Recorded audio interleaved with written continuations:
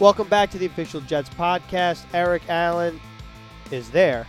Ethan Greenberg is here. Kelvin Beachum. Don't worry, nobody could see that. Unless Who's listening to you're the on podcast. YouTube. Kelvin, thanks for joining us here in the BetMGM Casino studio. Thanks for having me. We're powered by Amazon Web Services. You can find us on YouTube, or you can listen to us on Apple Podcasts. Rate us, review us. We need some ratings. So if you got to tune in. Click on the button that says review. 5 stars is what we here desire. That's right. So make sure that after you listen to this podcast, go click the 5 stars, write a raving review. And I talk to the Jets about maybe sending you something. Wow. I love that. Beach is going to send you something. Beachum, you're a natural. He's always providing giveaways. He is a man of the people, and now he's going to give some Jets gear out. Or tickets, or we don't know what. If you don't know anything about Kelvin, he's Mr. Community, and we're going to talk about that, obviously. But first things first, happy Thanksgiving. Yes, sir. Happy Thanksgiving. What is Kelvin Beachum's favorite Thanksgiving food? Favorite Thanksgiving food? I love sweet potato pie. Oh, I like sweet potato pie, too. People love yams and sweet potatoes, but I love sweet potato pie. Now, are you okay with pumpkin pie? Or are you kind of? I've never really been a fan. I've never really had it. I'm not going to say that I don't like it. It's just I've never really had it. Like my family, we made sweet potatoes, so I really didn't know what a pumpkin pie was until I got up here northeast, down in the south, and sweet potatoes. See, I've never really had sweet potato pie. You got to try it. You got to try it. I know. I just think it's the same family as pumpkin pie. It is the same family, no doubt. Same family. So where do you stand between sweet potato and pumpkin pie? I like them both. My thing with Thanksgiving is I don't eat much during the day up until the meal. We have the meal around 4 o'clock, 4:30, right? So I don't eat breakfast. Mm-hmm. I won't eat lunch. I'll have a couple, maybe crackers, things like that. But so my stomach is ready. And then, the meal itself, I'm not a huge turkey guy. Mm-hmm. Not a huge turkey guy, but I do like the desserts on Thanksgiving. So, Kelvin, stuffing, everybody gotta like stuffing. You gotta love it. Let me ask you this: as a football player, you guys typically have practice on Thursday. What's Thanksgiving like in season for you? Like, are you able to remove yourself and enjoy Thanksgiving for when you're in the moment, or is it almost just feels like another day and it's something to do? Like, is it weird as a player and in Thanksgiving? I've answered this question a couple of times lately. And I tell folks I hadn't been able to celebrate Thanksgiving or any of the holidays since I left for college, back in 2007. So I don't know what a traditional Thanksgiving day would be like. It's been so long. I know how it was when I was younger, but now it's like you practicing on Thursday, you got a game that possible that Sunday. I've played on Thanksgiving a couple of times as well, so sometimes Thanksgiving has been the day before Thanksgiving, and sometimes it's been the weekend of Thanksgiving. And it's kind of hard to say this is we're so rhythmic and we're in a routine all the time where there is no routine for Thanksgiving. Like, it's like, well, what we're going to have it at this year? Who's cooking this year? All right, well, whose house do we want to spend Thanksgiving at? So it kind of just, it varies year to year. Did you like playing on Thanksgiving? I love playing because I love the nation is watching you. Yes, it is. And the other thing is, on the back end, you get that weekend off. You get that weekend off, and especially if you win. Yeah. It's an amazing feeling. I've had my share of Thanksgiving games. I enjoy them. It's a fun feeling, because the thing is, growing up, everybody watched football on Thanksgiving Day. Everybody watched it. I mean, I don't know anybody that can say on Thanksgiving, because the thing is, everybody's sitting around, you're eating, you're spending time with family and friends. At some point, you're going to cut the TV on, and most likely, if there are men in the room, no disrespect to women, but there most likely is going to be a football game that's playing. And people are just going to be gathering around doing what you do, but most people are going to be watching some type of game on Thanksgiving Day. I like the triple header approach the NFL's taking now, because they got the early game with Detroit. Yep. You always got Dallas in the late afternoon, and now we have a game to end the night. And there's college games as well, if you want to tinker with that.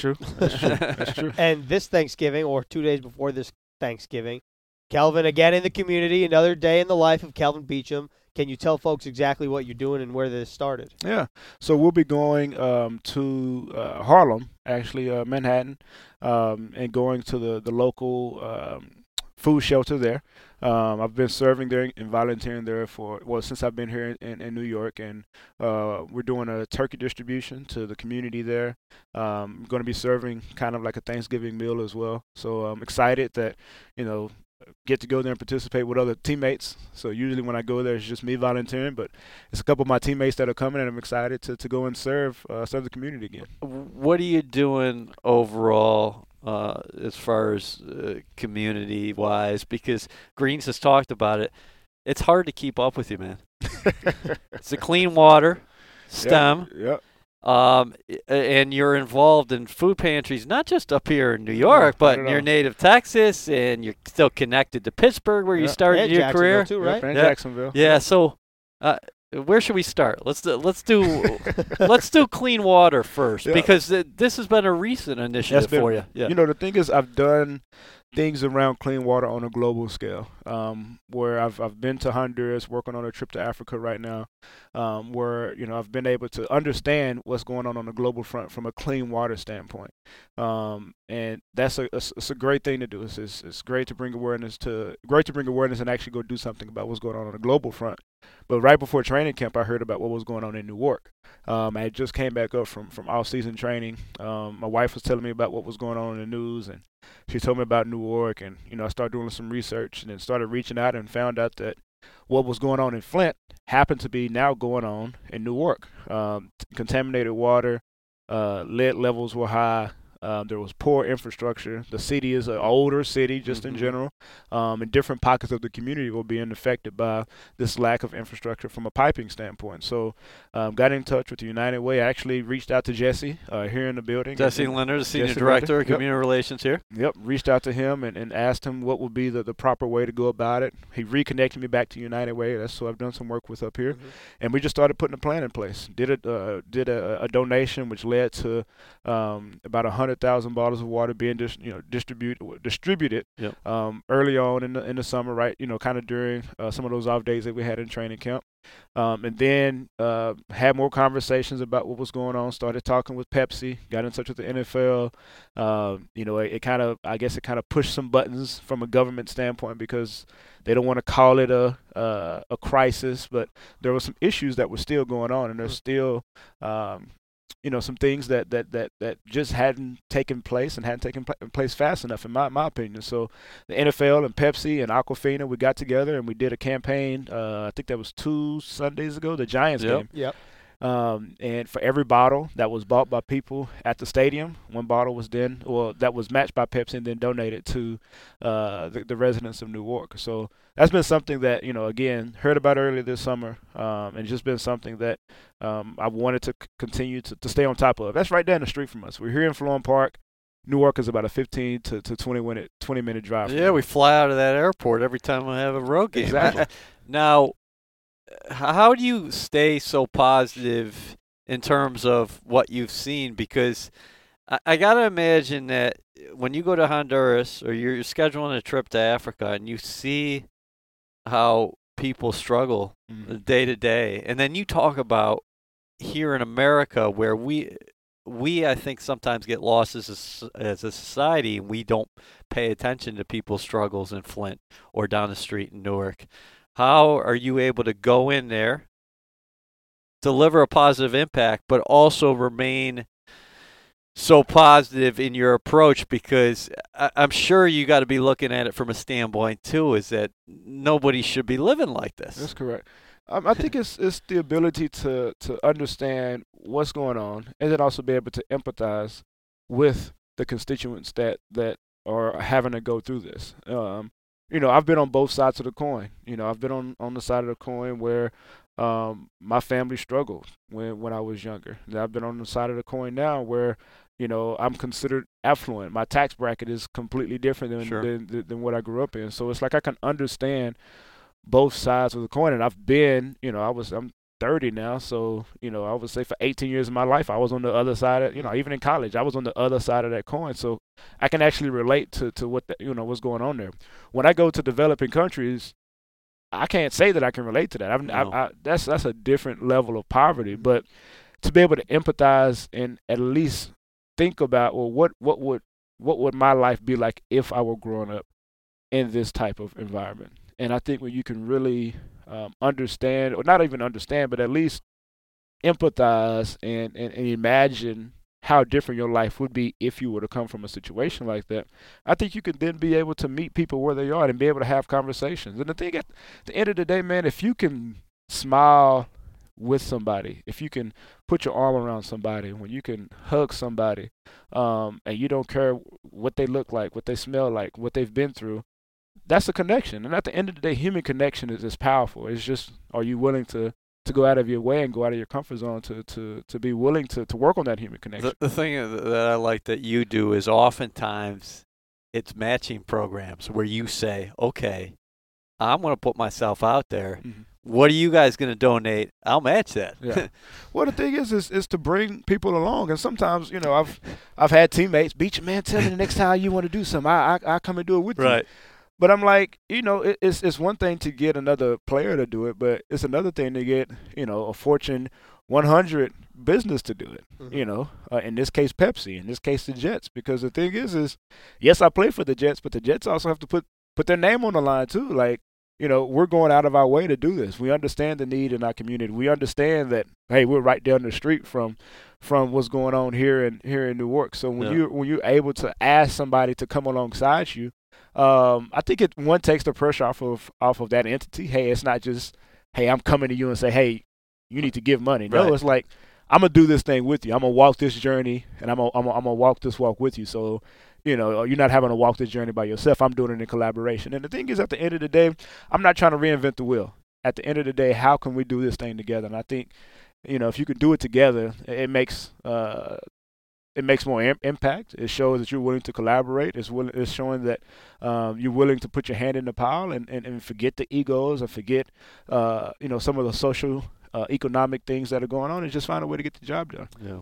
Something that I really admire about you, Beach, and we talked a little bit about it last year, how you said earlier you've been on both sides of the coin, and being on the one side of the coin, the side that you don't want to be in, even though you're not now, that's something that you've told me you wanted to instill in your kids. So where you're aware of what's going on, and I believe you told me, like, your kids have to eat all their food. No doubt. Because you've been on that side of the coin where food is not a luxury. Correct. I guess is the way to put it. Correct. So how do you go about, like, what do you do now to make sure that you don't get out of perspective from when you were growing up? Because I feel like a lot of people grew up like you, but then just go off the walls. And you see stories about that all the time. It's something that me and my wife work on consistently. How many kids do you have now? 3.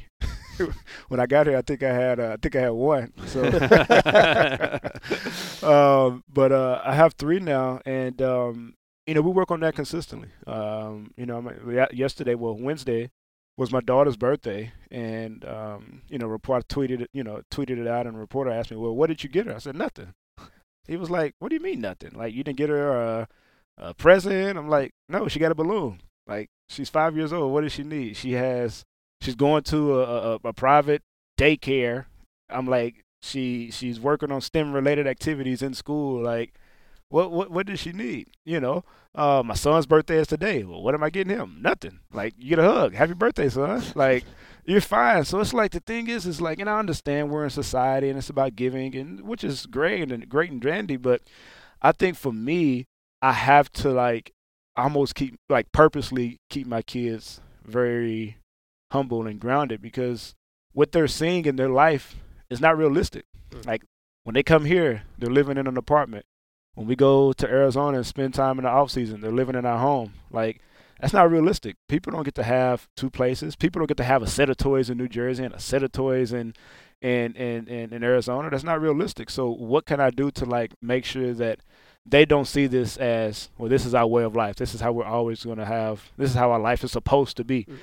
So it's always working to make sure that, this is not okay. Like, this is not how it's going to be. And it may seem counterintuitive, but I have to, I make sure that I work on that. And the thing is, you talk about making sure they eat everything on their plate. There is no dessert Like, if you hadn't eaten everything, and I don't care if you don't like it. Like, when I was younger, this may seem odd, but my mom would actually get the fork and like shove the food into my mouth if I didn't want to eat it. I didn't like green beans and mashed potatoes, like, and they would mix it together. That would be a meal. Right. I wasn't a fan of that.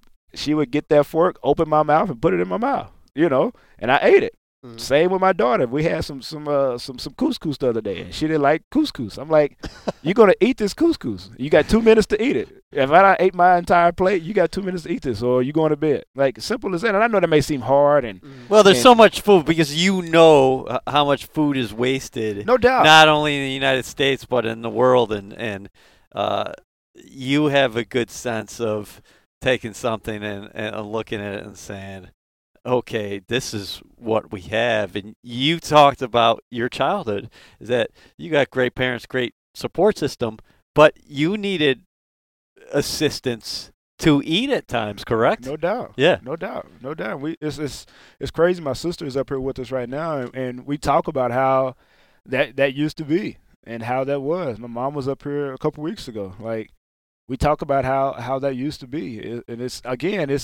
crazy to think about where I'm at right now. I mean, people said we've been in the league for almost a decade. Like, to even think about that, like, That's wild.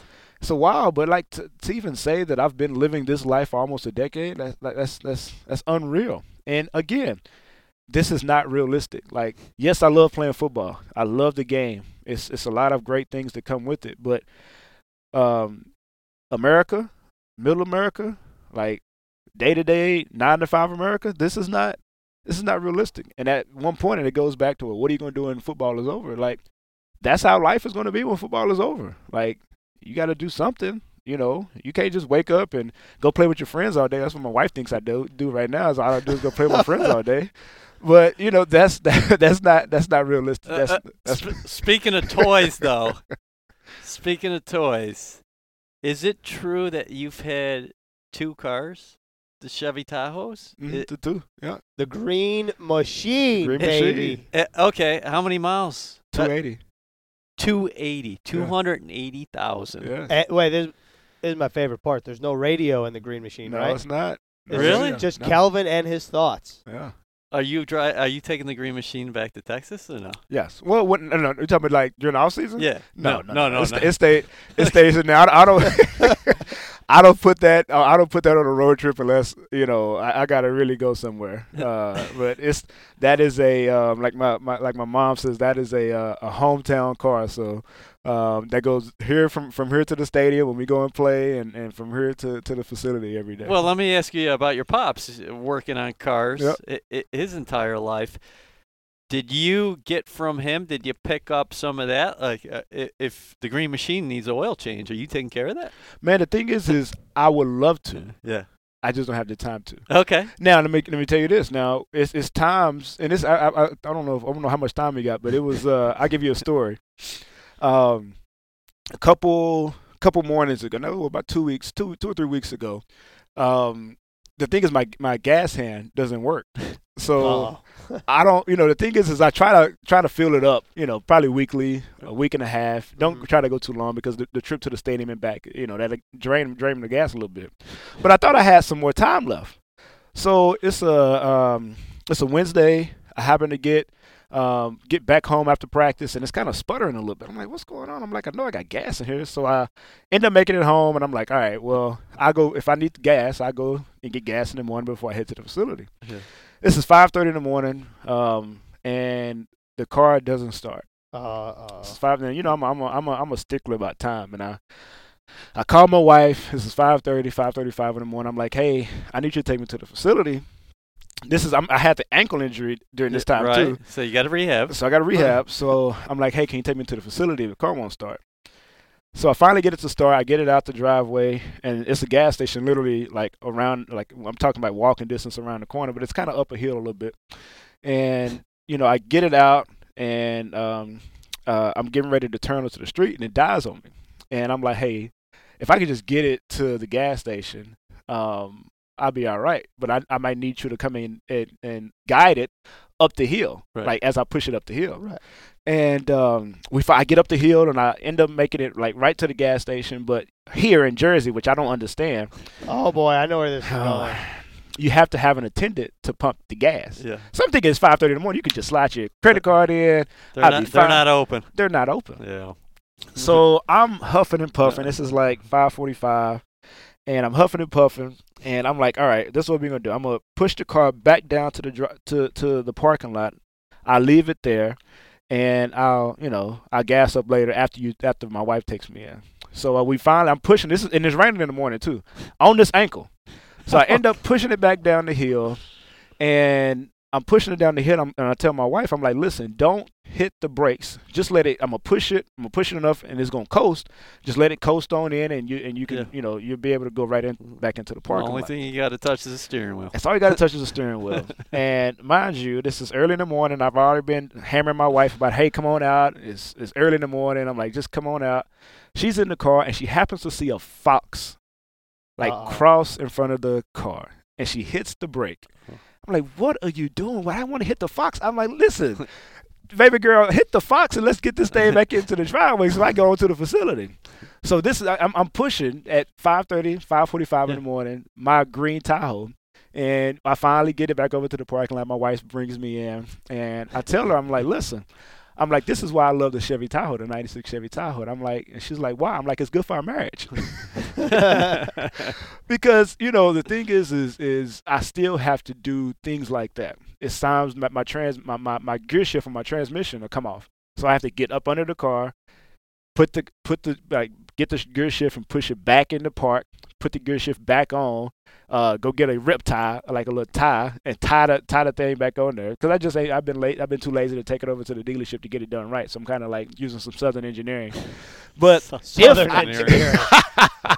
but if I could change the oil, I would change the oil. If I can change the transmission fluid, I would change the transmission fluid. If I, could jack it up, take the tires off and rotate them on my own, I would do that. Yeah. I just don't have the time to. So, I work with Zotter, which is our player, director of player development here, and he'll get me hooked up with one of the Mavis tire shops here in the area, and then we'll get things done. All right, so if you see anybody pushing a green Tahoe in the morning, it's like 5:30. It's Kelvin. It's Kelvin Beachum. Yeah, man. Yeah, man. So, I mean, you're running this thing until it can't go anymore, right? Man, this ain't going nowhere. The thing is, I just changed the motor and the transmission about 2 years ago, so it's fine. Okay. It can go. Got the interior completely redone. I just got to get the seatbelts done. Do you think this is something that, like, KB3 yes, will no drive? doubt. No doubt. So is that going to be like his first car, or is that going to be like, this is a big deal when it's officially KB3? See, the thing is that car was passed down to me. Mm-hmm. So that used to be the family car. Right. I back remember in middle you saying school. That. That car was passed to me. I worked for that car in high school. It was passed down to my brother for a year in college, and I got the next car that was passed down, which was a Crown Victoria. My last couple years in college, my brother wrecked the Tahoe, which bent the hood, which is still bent right now. I ain't got that fixed. That's what I brought to the league with me. So it would just be passed down just like it was passed down to me. So the next person in line is my daughter, Kalina. Okay. Passed down to Kalina. Once Kalina moves on, be passed down to K3. Once K3 moves on, to be passed down to Janelle, and whoever decides to keep it going from there, it'll be passed down just like it was passed down to me. I love it. That's a family tradition. Thanksgiving time. I'm making it one. Yeah. Speaking of Thanksgiving, I should say, in Pittsburgh, when you started out, did you seek out homeless on the street in terms of giving them meals and stopping by, or is it something you were driving by in the Chevy Tahoe and you saw people on the street and you're like, I want to help them? Well, the thing is in Pittsburgh, if you're, I can't think of the bridge now, but if you're going through Fort Pitt Tunnel, right? There are usually people that are, because they know traffic during traffic time, it's really slow, and you will see people standing up on the bridge, and if I'm taking a meal home from the facility, I pick up a couple extra apples or a couple extra bananas, and I see them, and I would purposely bring stuff from the facility. So you make that part of your routine. That was routine. So anytime I saw somebody there and they had a ask, I would have something already in the car for them. But the thing is, I've been doing this stuff. I've been doing food-related things since high school, honestly. So this has been something that has continued to be a part of my life and will continue to be a part of my life after I'm done playing football. So it's not just I waited until I got here to do it. I did can drives and food drives in college in conjunction with the SMU Athletics, and did some of these things with the Multicultural Club when I was in high school. So this has been something that I've been doing for some time. What's your favorite part about it?